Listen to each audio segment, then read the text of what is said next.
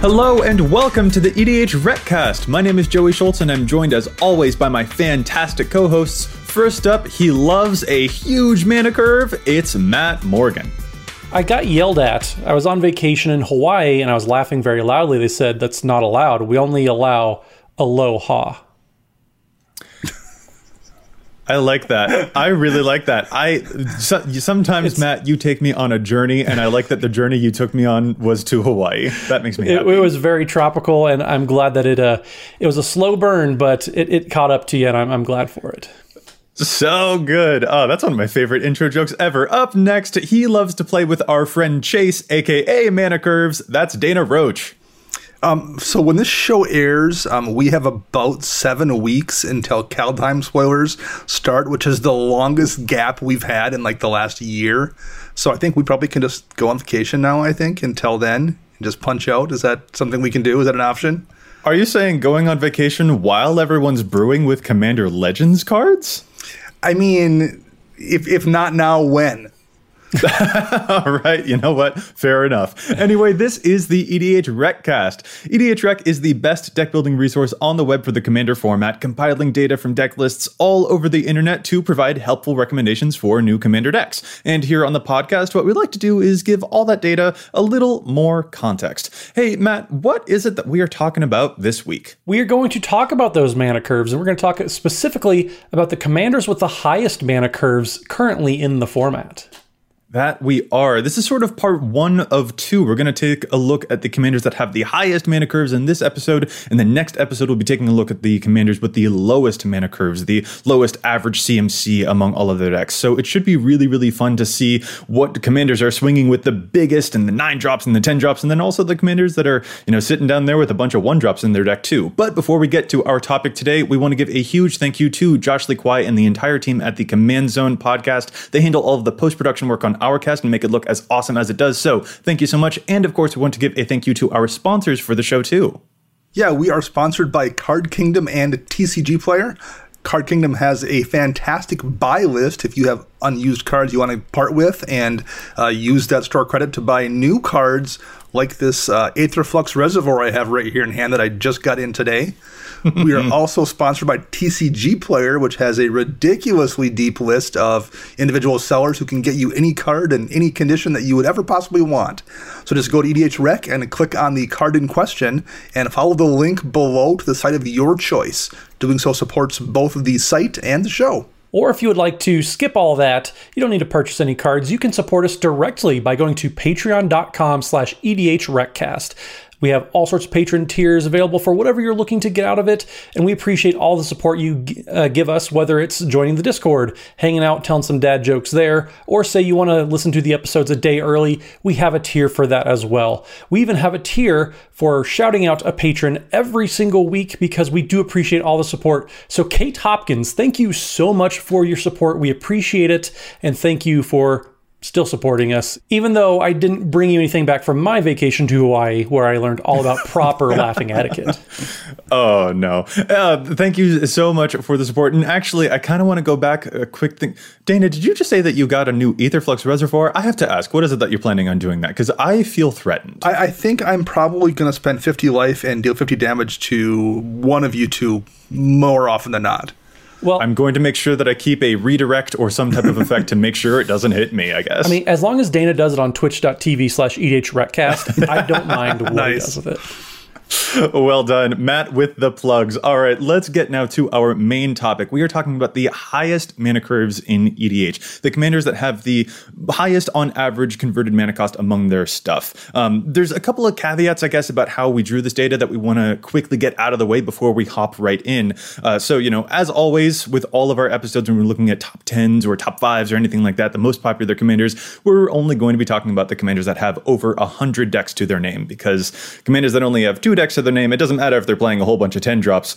No one's really playing them. So we're not going to be talking about any commanders that aren't popular enough above that particular threshold. And then the other thing that we want to mention is that all of this data was drawn in sort of mid-November of 2020, and we use the average deck feature on EDHREC to get the average deck and then average out the mana costs that we find there. So that is how we are getting all of this data to see which commanders have those really high average mana costs so that we can see which ones are slugging around with the huge 8 drops and huge 9 drops and stuff like that. And I have a slight suspicion that, Matt, it might be a lot of your decks. Just a theory. Yeah, it would not surprise me as we get through this list that there are several of my decks that are going to make their way into this list. But one thing we do want to make sure that we point out too is give some context to the numbers that we're going to go over. We're going to throw around a lot of numbers, but if you don't understand what they mean, it's not really going to help. So when we say there's a CMC of a certain commander, we're going to talk about the average converted mana cost of all the spells and all basically non-lands in that commander's deck. So if we say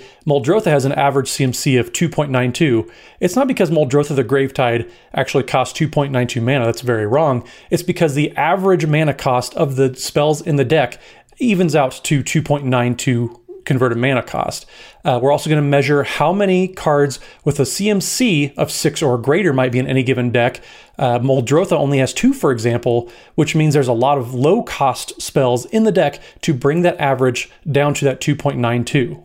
Similarly, something like Golgolth Tireless Pilgrim has an average CMC of 3.6, which is significantly higher than what you have with Muldrotha's 2.92. And then when you kind of break down that cards at CMC 6 or higher, you're looking at 12 in a Golgolth deck, which makes sense given the average CMC being 3.6. So as you can kind of see, it's not really a scale of 1 to 10. We're operating on a scale kind of 2 to 6. And obviously, the more high CMC cards in the deck, the higher the average CMC is. Yeah, that's just it. Like, there's not going to be a commander where the average converted mana cost across the deck is going to be like an 8 or something. That just doesn't exist. But there's also, it's never going to approach 1 or 0 either, because there is so much actually going on in a commander's deck. And it's kind of cool to see that there is that difference between the commanders that have that average mana cost at 3 or something, but then they might have a whole lot of expensive cards that bring it up because their strategy, Dana, like you mentioned with Golos, can cast free spells. So you want a good number of high cost stuff, but then also a whole lot of low cost stuff to help you ramp into those potentially as well. Or Muldrotha can have a whole bunch of little stuff to cast. Like, that's really interesting. But I also like what you guys did there, providing a sort of a good basis on like where the averages kind of fall, because I think that's pretty important for us to point out here too. Remember an episode we did way back ago, it was probably over a year and a half ago, it was episode 71, where we observed the changes in data trends over time when we shifted EDHREC to observing the data from the past 2 years, which we did to sort of help keep us a bit more present, a bit more current with the data that we're measuring, so that it doesn't get bogged too much from the past and we can observe more recent trends in data. What we saw on that episode was really fascinating, because we saw that the average converting mana cost of decks across all of EDHREC was trending downward. At that time, we saw it trended downward from 3.51 to 3.39, and that was in about early 2019. Well, we've measured it again now, and things are still getting streamlined. They're still trending downwards. Now the average mana cost above across all of the decks amongst EDHREC, now it's down to 3.33. So things really are streamlining, and that 3.33 is about where average kind of sits for decks' mana curves. So the commanders that we're going to be talking about today are the ones that have much higher than that. Even though, again, it's not going to reach up to 10, it is still going to be a lot higher than the 3.33 that we're seeing. Now, Joe, you say that a deck with the average CMC it could never be 8, but I hear a lot of listeners taking that as, well, that's just a challenge. Challenge accepted. That's I can totally get behind that. And Matt, I think that is perfect for you, Mr. Big Green Face Smashy person, to definitely spearhead that type of campaign for sure. I've already tried. I'll keep up the good work, though. Fantastic. How about we get into it now with all of that laying of the groundwork out of the way, now that we know sort of where the averages are and the types of numbers that we might be seeing. Let's just get into it. We're going to talk about the top 10 commanders that have the highest mana averages. They have the biggest mana curves in the game. Matt, take us to number 10. Who do we got? So number 10 is Karthus, Tyrant of Jund. So he's starting us off by being a 7 mana commander by himself. So it's a good start, you might say. Karthus is a 4, and then Jund colors legendary dragon, big 7/7 with flying and haste. And when Karthus enters the battlefield, you gain control of all dragons, you untap them, and then all your dragons have haste. So basically, you're kind of insurrectioning for all the other dragons. It's pretty mean. It's pretty nasty. So there's 145 decks for Karthus out there. The average converted mana cost is 4.57. And that seems to be about right when you consider Karthus is all about dragons. And dragons usually, they're not going to cost 2 mana, you might say. They're going to be big. And there's 24 cards in the Karthus deck that have a CMC of 6 or higher. Well, a little anecdotal comment on that. A few years back, I had built a Lathwis Dragon Queen deck, mono red, and it makes dragon tokens whenever you cast a dragon spell. So one of the things I wanted to do with the deck was to play dragons and then bounce them and recast them again. So I wanted really efficient dragons, which meant like 4 and 5 drops. That was considered a really efficient dragon, and like, oh, it's only 4 mana. That's really lean here on the curve in this deck. Dang it! That's Dana. You would. Sorry, that might sound a little bit catty of me, but no, I'm just like, Dana would try and find 2-drop dragons if he possibly could. There's a couple bad like dragon whelp kind of ones. Yeah, there's a few. Yeah, no, Dragon Tribal is definitely, it's never going to be an inexpensive strategy. And actually, if we take a look through we're going through the top 10, but behind the scenes information here, among the top 20, there were some other Dragon Tribal commanders too, like the Ur-Dragon, for example. So dragons just in general are very, very expensive. They've got a bunch of cards like Udvara Hellkite, Bladewing the Risen. Those also show up on Karthus' page. So dragons is a very, very high cost strategy for sure. So dragons is a nice base for us to start off with number 10, feeling really good. 4.57 was a really big, average mana cost compared to the average that we were talking about earlier. So if that's where we're starting, it's only going to go up from here. Dana, do you feel comfortable taking us to number 9 and getting us even farther up high this mana curve? Certainly. Number 9, we have Bosch Iron Golem. Bosch is an 8-mana golem for a 6/7 with trample, and it has 3 and a red. Sacrifice an artifact, and Bosch Iron Golem deals damage equal to the sacrificed artifact's converted mana cost to any target. So there's 253 decks, and the average CMC in the database is 4.61, and it has 22 cards with CMC 6 or more. But there's a lot of them as well that are in the 4 and 5 range. So there's a lot of big numbers in a Bosch Iron Golem deck.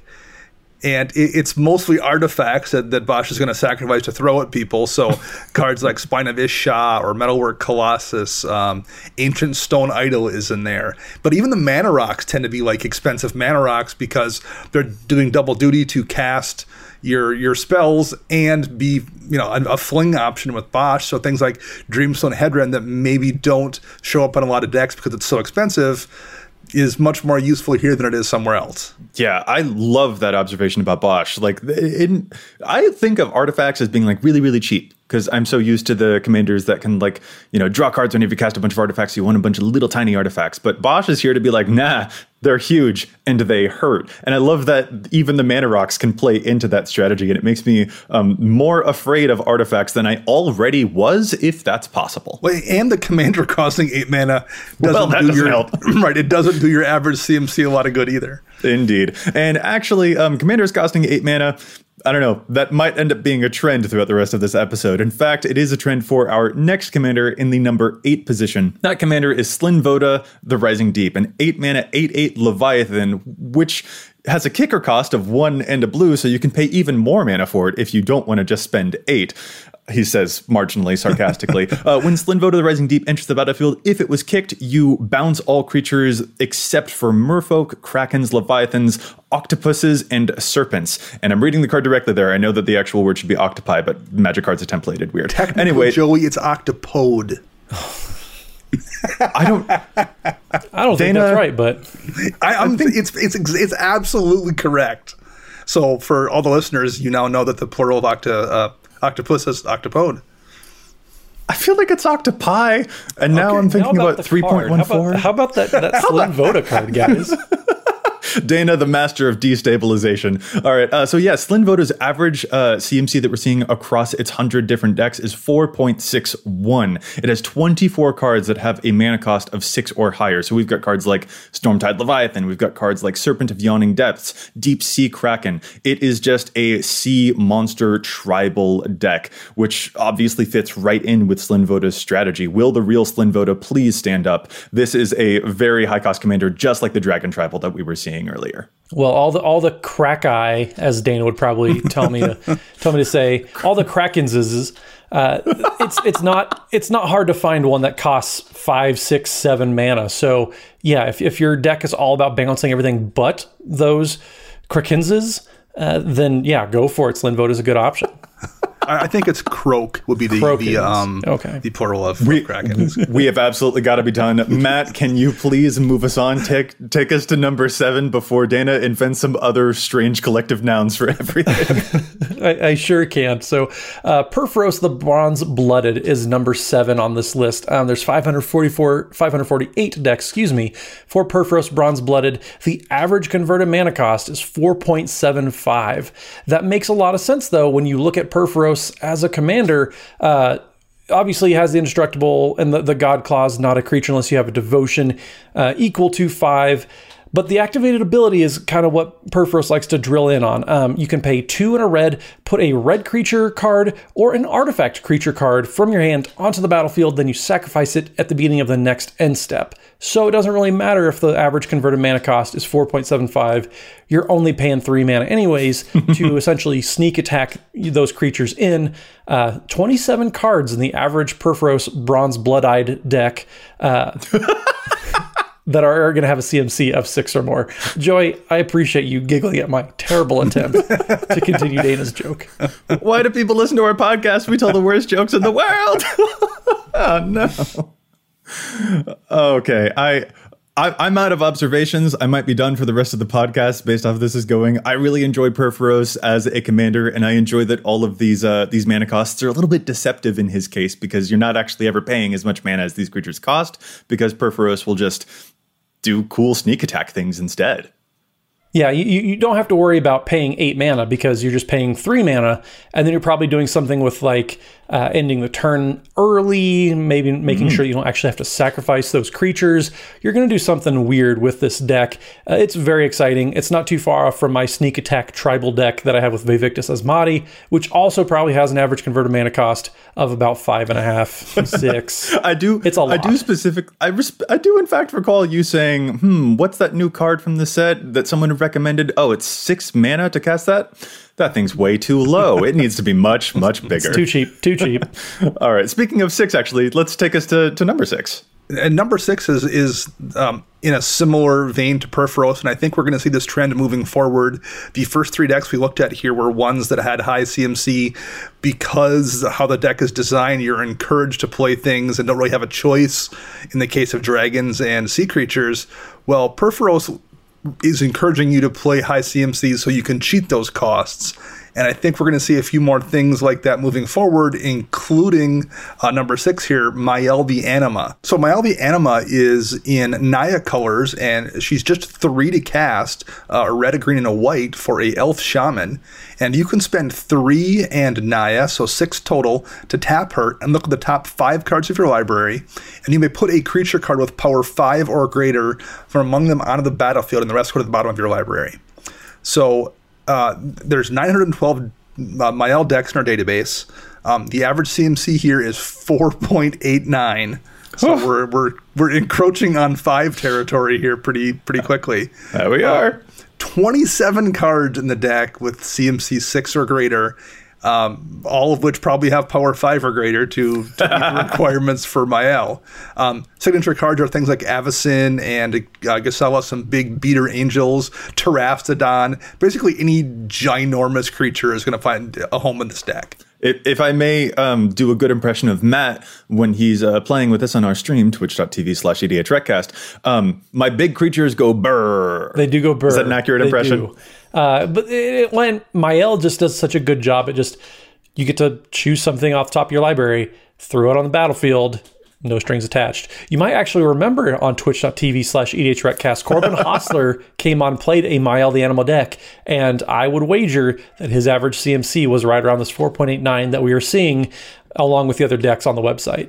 What I find especially interesting about a commander like Mael is that the low ramp spells like a Farseek or maybe even Signets if Mael deigns to use them, those smaller mana cost ramp spells are not dragging the mana cost down all that much. Or if they are, that's just a testament to really how many huge creatures she's playing to have a good enough density of them for her ability to be reliable in actually finding one off of the top of her library. Well, because for every 2-drop Arcane Signet that you have, even if you average that out with the 7-drop Angel that you're going to flip into play, I mean, that still puts it at the average CMC of 4.5. So, I mean, even if you're just doing a 50-50 split with those low CMC ramp spells with the big CMC beaters, you're still going to have a pretty significant number. Mael also costs 6 to activate versus the sneak attack on Purphoros.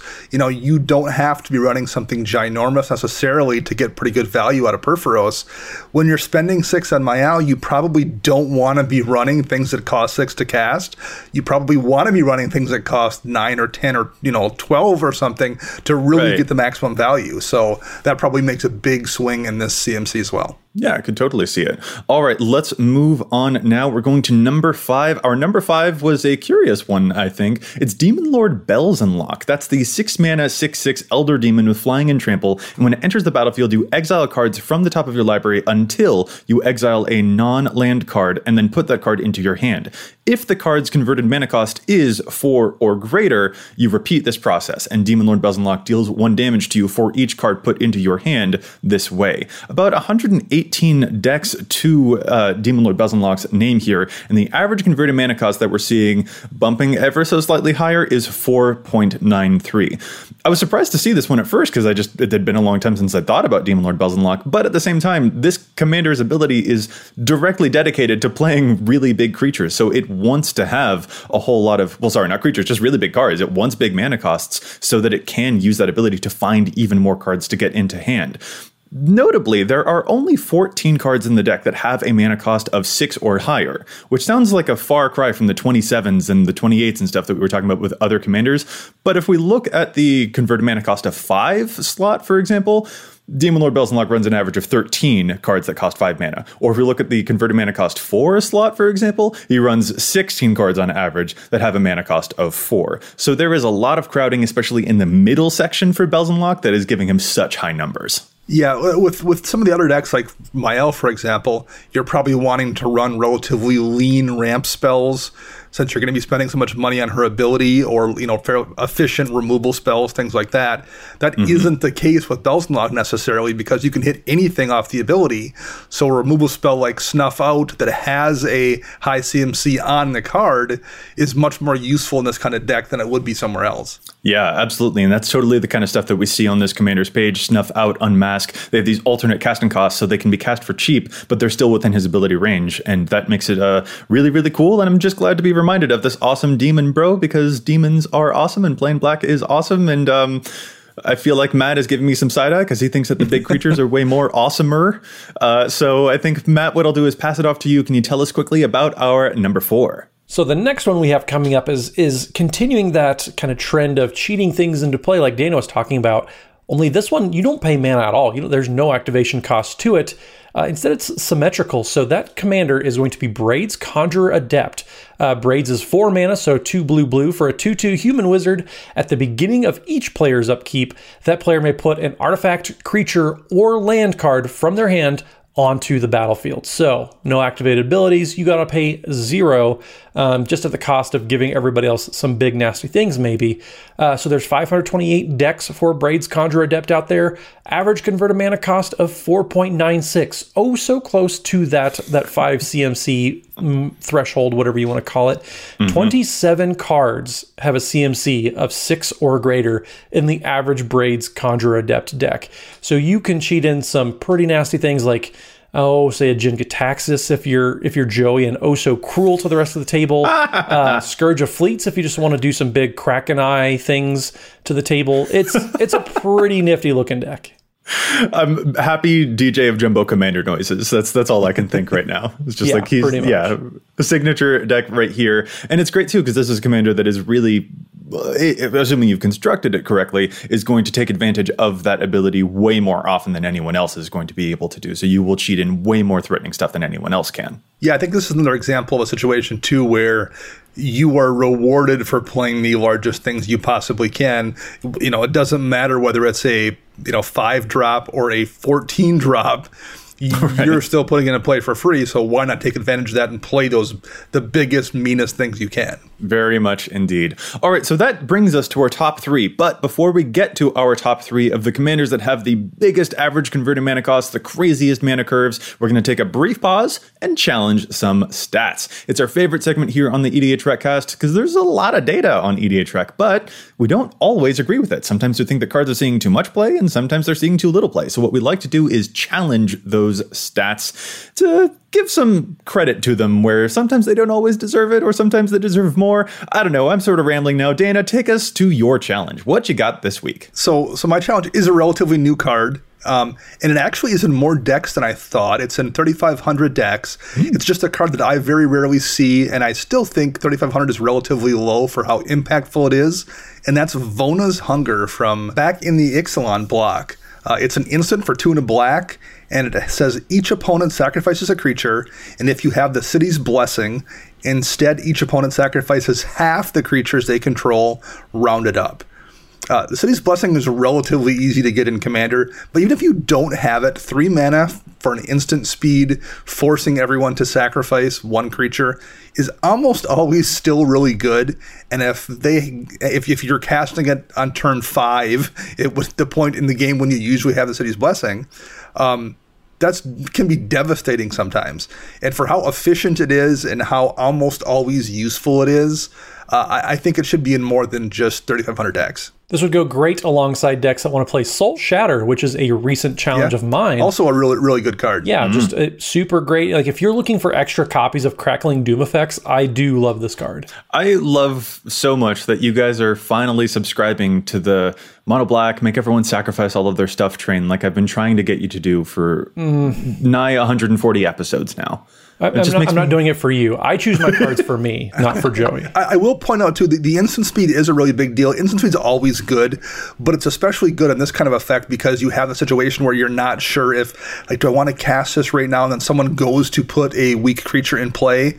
You can just, before it resolves, sneak this in quick to get the value before they have the obvious sack fodder in play to sacrifice to this. So that makes a big deal. Also really great for Mazarek Kral Death Priest, who gets even bigger when other people sacrifice stuff. It's really, really awesome, and it makes me very, very happy indeed. I'm going to move on to my challenge now. Mine is a bit of a weird one, but it is something that I actually have some personal experience with. I've mentioned before, probably tons of times on the podcast, that my entire family plays Magic, and my mom has just recently built a new Flyers deck. And initially, we went with Iniaz the Gale Force to get that flying tribal, but she has since switched over to the new Kangi, the Sky Warden, to just get some very straightforward beatdown. While we were in the process of building the Iniaz deck together, though, we really ran into some speed bumps with the card 9 Lives, which is showing up on really high percentage points for Iniaz on her page. 9 Lives is that enchantment with Hexproof. It's like a 3-mana thing from M21 that can put counters on it instead of letting you take damage, but if it gets too many counters, then it will kill you, which is a dangerous thing. And the point of it is to synergize with Iniaz's ability in this deck, where Iniaz can give permanents away so that these negative effects from the 9 Lives card would instead be dealt to your opponents. The problem is that in our experience, among playing with my family, the little we've been able to do during quarantine times and playing virtual EDH and stuff, giving stuff away with Iniaz is just not super reliable is the problem. It's actually kind of tough to trigger, and the more important point for that is to use a Grasp of Fate or a Darksteel Mutation and give those away. Play a Gravitational Shift and maybe give that away, but actually trying to set up a situation where you give away a negative permanent to another person with Iniaz's ability just didn't seem super reliable, and it kind of just ended up being a dead card. So 9 lives, 41% of Iniaz decks. I'm gonna challenge you there. I don't think you should rely too much on Iniaz's giving stuff away ability. Instead, Matt, I'll kind of compare it to your Vivictus Asmati. It's not always about setting up the top of your deck to find something to cheat into play with Vivictus Asmati's ability. Sometimes with Iniaz too, it's just about chaos warping other people's stuff. It's just about destabilizing other people's stuff with Iniaz, and I feel the same way about Vivictus. So that's, I think, where you should focus on a little bit more there with regards to this particular challenge. Yeah, if I get to cheat something big and nasty and to play with Vivictus' ability, that's just gravy. Managing the board is always a little bit more important with pretty much any deck, but I do like this pick on those grounds just of you want to do something that you can do reliably, and 9 lives probably isn't the most reliable thing you can be doing. So that is a good pick. All right, let's move it to yours now. Well, my pick comes courtesy of a patron, friend of the podcast, Josh Swope. We were having a conversation on Twitter earlier today, and Josh brought up a very interesting card in a situation that I hadn't really thought of. And now that I look at it more, it's more and more appealing. That card is Inspiring Statuary. That is a 3-mana artifact and just says non-artifact spells you have improvise, which means basically you can tap any given artifacts that are on your battlefield to kind of help you pay for it. It's kind of like Convoke, only with artifacts is the best way that I can explain it. But where Inspiring Statuary should be popping up more in is in equipment decks. We were talking about old Akiri, but new Akiri as well. Any equipment-heavy decks are going to love this because you can still tap those equipments that you have on the battlefield to help pay those improvised costs on your commanders. Say, Valduk does get removed from the battlefield quite a bit. Being able to tap my equipments on the battlefield to pay that commander tax is a pretty awesome ability. Also, one thing that I didn't really think of until I thought about it more was that it lets you save your mana from your lands to pay those equipment costs because you tapped all the artifacts on your battlefield that aren't normally mana rocks. It basically makes, in equipment decks, all those equipments that you have on the battlefield into mana rocks, which is an insanely powerful ability because that is one of the biggest shortcomings of, say, a Boros deck might have is mana efficiency. Balin's one of the only real cards that cheats mana cost, so this helps get into that territory of you're skirting around what normally would have been a mana restriction and turning that into a bonus. Inspiring Statuary shows up nowhere. It's not on the equipment theme page, it's not on Saram's page, not on Akiri's, not on Valduk's. It's nowhere. It's only in 3,500 decks currently. Not very many at all. People need to be playing this more, especially in decks that kind of get mana hungry. I may put it in Valduk because I like the card, but I'm just never going to be able to find a spot for it. I think Josh Swope, awesome patron of the podcast, has helped me find. Very nice. Yeah, I'm looking through the page for it now, and it really is showing up in stuff like Jorver, Weatherlight Captain, or Kozilek the Great Distortion, for example, which that's also a cool place for it, but they're not really focusing on the equipment like you just mentioned there. So equipment, really great synergy with that. Super on board. Yeah, it was a fantastic find. So thanks, Josh, for helping us all out. All right, so I want to move back into our main topic, and I actually just mentioned the card Kozilek the Great Distortion. And remember how we made happy DJ of Jumbo Commander noises earlier? Well, we're about to make happy Ashlyn Rose noises now, because we're moving to our top 3. And full confession, the top 3 is kind of a bit of a cheat, but this is when we finally pushed past that CMC average of 5, and things got a little bit crazy because literally all of the Eldrazi commanders, the Ulamogs, the Kozileks, the Emrakul, showed up in this particular space. And we didn't want to drown things out with 5 of the slots belonging to Eldrazi. We wanted to condense it down into 1. So our number 3 pick is all the Eldrazi commanders because they cost like 10 mana, they cost like 11 mana, they cost like 12 mana, they cost a whole bunch of mana, and they all play each other in their decks too. They have a huge density of really expensive creatures and really expensive Eldrazi and really expensive mana rocks and just really expensive everything. All of them average about 27 or so cards with CMC of 6 or greater among all of their average decks. Really, really crazy. And it ranges from like a average mana cost of like 5 to 5.32. So they're really pushing that envelope up into some very high mana costs indeed. Yeah, well, and especially Kozilek the Great Distortion, where you're able to discard all of your cards to counter spells. You want a diverse array, and if you want to counter that, Selvala Stampede, you got to have a 6-drop in hand. Otherwise, Matt's going to get a whole bunch of value from that. So yeah, the thing that surprises me with this, though, is how tightly knit they all are. Like, they're almost all going to be carbon copies. And obviously, there's going to be some flavor mixed in there. But how close these all were without any other commanders finding a way in between, the bottom here and the top Eldrazi commander here. Yeah, I think really just the limited card pool available to a colorless deck causes so much homogeneity between each of these lists. They physically can't look too different from each other because there's only so many cards for them to choose from. Yeah. Right. And the cards you're choosing from tend to be also other Eldrazi in addition to each other, where something like Oblivion Sower as a 6-drop is really cheap and efficient. Right. So, I mean, there's just almost no choice with this kind of a deck. You just have to run, giant creatures. And yeah, we're north of 5 for all 4. Right. Which is fascinating to think about. We talk about the average CMC of decks going down. That is not at all the case with these Eldrazi decks, which are really good decks. Like these, I've played against multiple different variants on this, and that CMC is not indicative of them being really casual or really weak or anything. No. They're really strong decks given how high those numbers are. What didn't they just also get Forsaken Monument from the Zendikar set too? Yeah. Like a mana doubling thing for their colorless lands? Like, yeah, despite having high mana costs, they cast things efficiently, and it is terrifying every time that they do. Eldrazi might also make a recurring appearance, don't you think, Dana, for our number 2 commander coming up here in the number 2 slot as we go even higher among this mana cost journey. Who we got at number 2? Number 2, we have Jhoira of the Ghitu. 1 and blue and red, 3 mana total for a human wizard. And Jhoira's ability here says you can spend 2 and exile a non-land card from your hand, put 4 time counters on the exiled card, and if it doesn't have suspend, it gains suspend.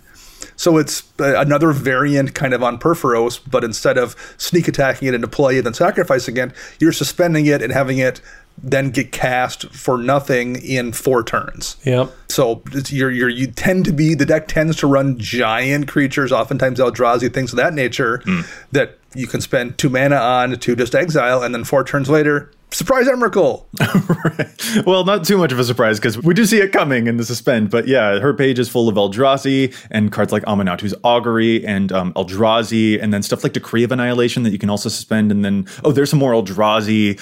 So yeah, very big stuff. If you're going to pay time instead of mana, you want the mana that you're cheating to be as big as it can be cheated. Yeah, and we're looking at an average CMC here of 5.32 and 30 cards north of 6 CMC. 30. That's crazy. Well, Dana, I can do you one better, actually. Okay. Because we do have one more commander left to talk on this list. We do. A converted mana cost on the average of 5.55 with 32 cards north or at the CMC level of 6. It's Jodah, Archmage Eternal. So that is the allegedly Jeskai commander. Don't let people tell you otherwise, though. But for 1 in Jeskai colors, you get a 4/3 human wizard with flying. Okay. But you can pay WUBRG, that is a white mana, blue, a black, a red, and a green, rather than pay the mana cost for spells that you cast. So that kind of lends itself to casting more big, crazy, powerful Eldrazi, but also cards like Omniscience and Progenitus sneak their way into this Jodah deck, because why pay, 10 mana when you can just pay 5? Just half the cost of Progenitus, guys, with Jodah Archmage Eternal. So insane. The ultimatums are another interesting find on Jodah's page, too. Yep. Just all of those, like the Mardu ultimatum that destroys all of the stuff your opponents control. If you're, there's no mana restriction on these necessarily. It's just the 5 mana. You got your Fist of Suns commander who just lets you pay 5 simple mana. All you have to do is make 5 mana, and you don't have to worry about strenuous mana costs or exacerbated, high CMC cards. It's just 5.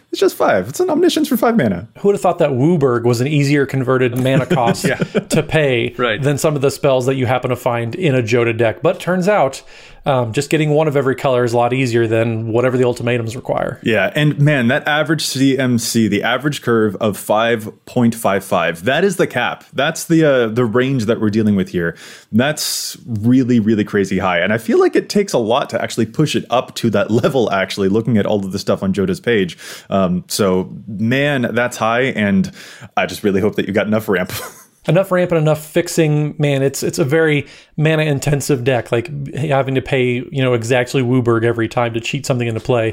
Right. It's specific. It really is. So we just looked through the commanders, comparing and contrasting their average CMC across all of the cards in their deck, but there's actually some other fun information that we kind of wanted to go through too. When we looked at the commanders that have the greatest number of a certain CMC card slot, basically, rather than just going by their average, because there are some commanders where the average was quite high, but a lot of it was condensed there in the middle, or their average was quite high, but that's because the top end was high and then it was kind of balanced out by a bunch of cards at the low end as well. But if we just kind of look at some of the commanders that have the greatest number of, let's say, 10 drops, for example, well, we actually got to see that Jhoira of the Gitu has the most number of 10 drops. Or when you looked at, and this is the one that I'm really eager to talk about, the commanders that have the most 9 drops in their deck. Jodah did show up there again with 6 9-drops in his deck, but so did Yennett. Yennett had 5 9-drops in her deck because she loves to play really awesome stuff like Void Winnower. There's been way too many Eldrazi in this episode, I think. But y'all, I really enjoy playing Yennett and then flipping a Void Winnower 9 CMC off the top and casting it for free and preventing you guys from doing anything to me. It's great. Well, you know what? There's another commander on this list that has quite a few 8-drops that you don't have to do anything either. So you can just do Kali of the Vast, just sneak everything into play. Don't have to worry about casting any of these big, expensive 8-drop demons or dragons or angels or whatever you're putting into that deck. There's 5 8-drops in the average Kali deck, and that's tops among 8-drops. She does love her some Avacyn. She really, really does. Avacyns, some Runescar demons, and all sorts of just big, crazy things. Very much. Commanders with the most 7-drops, there's actually kind of a tie there too. And it's all the stuff that we talked about earlier. Jodah, Kaalia, Purphoros, the Bronze-Blooded all showed up there, having 11 7-drops in their deck each, which is just like, okay, whoa. And another fun thing came up with some dragons when we started looking at the commanders that have the most 6-drops. We saw Karthus earlier when we talked at the number 10. Karthus has 12 6-drops in his deck, but so does Intet the Dreamer, which is the Temur dragon that can play stuff off the top of its deck for free too. So Intet is also playing a pretty healthy number of cards that it can probably cast pretty regularly, but that also feel really great to cheat into play if you can. And Dana, do you think you could tell us about the commanders that run the most 4-drops and 5-drops? We would still be here when the next set rolls around in January and we lose our whole vacation. So I'm just gonna blow past that and say there's too many to go into in the 4 and 5-drop slots. It was a large way tie. We can simply put it that way. It's a large way tie. Who wrote that script? Was it me? Also, though, hilariously, this one's just an extra fun thing that I kind of noticed, because when we're talking about all of the high CMC, for each of these commanders, I kind of wanted to take a look at, what's happening at the low end as well. And hilariously, I was able to find 2 commanders who, on average, only play 1 card at the low end, 1 card with a converted mana cost of 1. And we all know which card that would be. There's, the card that has a converted mana cost of 1 that everyone plays in their decks. It's Sol Ring. So there are 2 commanders here where the only 1-drop that they play is a Sol Ring. And those commanders are both Sultai. They're Yarok the Desecrated and Kadena Slinking Sorcerer. So aside from Sol Ring, those commanders play no other 1-drops. And you know what? I just thought that was kind of funny. They're not among the top 10 for the highest, the highest mana curves and stuff like that, but they do still apparently. They don't like 1-drops very much now, do they? No, they definitely do not. I was a little surprised to see those 2 on the list of all things, too. Would not have been what I would have guessed. Me either. So this was a bunch of fun to go over the biggest and the punchiest and the hugest of the cards in EDH. But guys, I kind of want to get if you have any final thoughts about big spells and high mana curves in EDH. Dana, do you have any other thoughts about like the viability of playing them, for example? I know that I've heard plenty of other shows talk about, can you still play these really expensive cards, or do you have to be, a little bit more careful about that? And just how, we talked earlier at the beginning of the show, how mana costs are trending downward. Kind of just want to take your temperature about how you feel about high cost cards in Commander nowadays. I think you can still play them. I think you need to be a little bit judicious about how many of those things you run. I just built a mono black deck, for example, and I was looking for board wipes, and I wanted to run Decree of Pain. which is, an 8 mana to cast. Well, if I'm going to run Decree of Pain, I don't want something like Inguruk's Wake. I don't want 2 board wipes that cost 8 mana, or probably 2 cards in general that cost 8 mana. But I'm okay with having 1 or 2 of those in a deck. A couple 6 and 7 drops as well. I don't think you have to be too focused on only running things that are super, super low. See, you're just speaking all the things against what I built in my most recent deck, my Vivictus Asmati deck, which is like the curve starts at 4. So, but I think that's a good point, though. Like I do think I say that, but I have a Sphinx tribal deck that's just under 4 average CMC. In part, number one, because Sphinxes tend to be very expensive. Sphinges, excuse me, that's the plural of Sphinx is Sphinge. With a G. No. So that's part of the issue there. But the deck is also kind of a control deck. It's running a lot of removal, quite a few counter spells that slows the game up, not a painful amount, but enough where it's not nearly as bad to cast those things. So you absolutely can run those higher CMC things in the right deck if your play style is built and adjusted to doing so. Well, and like you said, Dana, you're playing your big, expensive Sphinxes in a control deck that you want to get the game out to a point. Sphinges, yes, excuse me. But in my Vivictus deck, like I'm playing Sneak Attack and Perforos Bronze-Blooded, cards that let me cheat around the mana cost. You bet. And so that's how I kind of justify it. And just because, that deck just makes me so happy on all the timmiest of levels. So just depending on what the deck is, like you can still find ways to build decks with all these high CMC. As that's kind of why we went over this whole list of commanders anyways, because there are commanders that still are doing it and doing it well, and they're fun, efficient decks. And it's weird to think of a deck as efficient while also having a CMC average of 5 or more. So finding ways to skirt those CMCs is something that decks can do. I would also say you don't want to get probably too hung up on the exact numbers here. Yes, definitely. There's situations where you're playing a Gruul deck that's running a Gulf to Primal Hunger and the Great Henge and Blasphemous Act, all of which have really high CMCs. Except they don't. Like, you're casting Gulta for 2 mana, and you're casting Blasphemous Act for 1 or 2 mana generally, and you're casting the Great Henge for a couple mana. So yes, on paper, those have really high CMCs, and they may make your deck look like it's at a 3.5 or something, but the reality is it's probably closer to a, high 3.3H or something in that range. So, don't fixate too much on your exact numbers because there's a lot of fluidity in there. Similarly, you might have a deck that's running a bunch of X spells. That you're like, oh, my deck's, sitting at 2.5. Well, it's really not, because you're not casting those where X is 0 very often. Very frequently, you're casting X as, 4, 5, 6, or even more. So I will just say, realize those numbers aren't necessarily exact numbers. Very much. I'm really glad that you brought that up, because I can't remember the last time that I cast Cyclonic Rift for 2 mana, for example. I don't tend to play that on turn 2, even when I do cast it for 2 mana.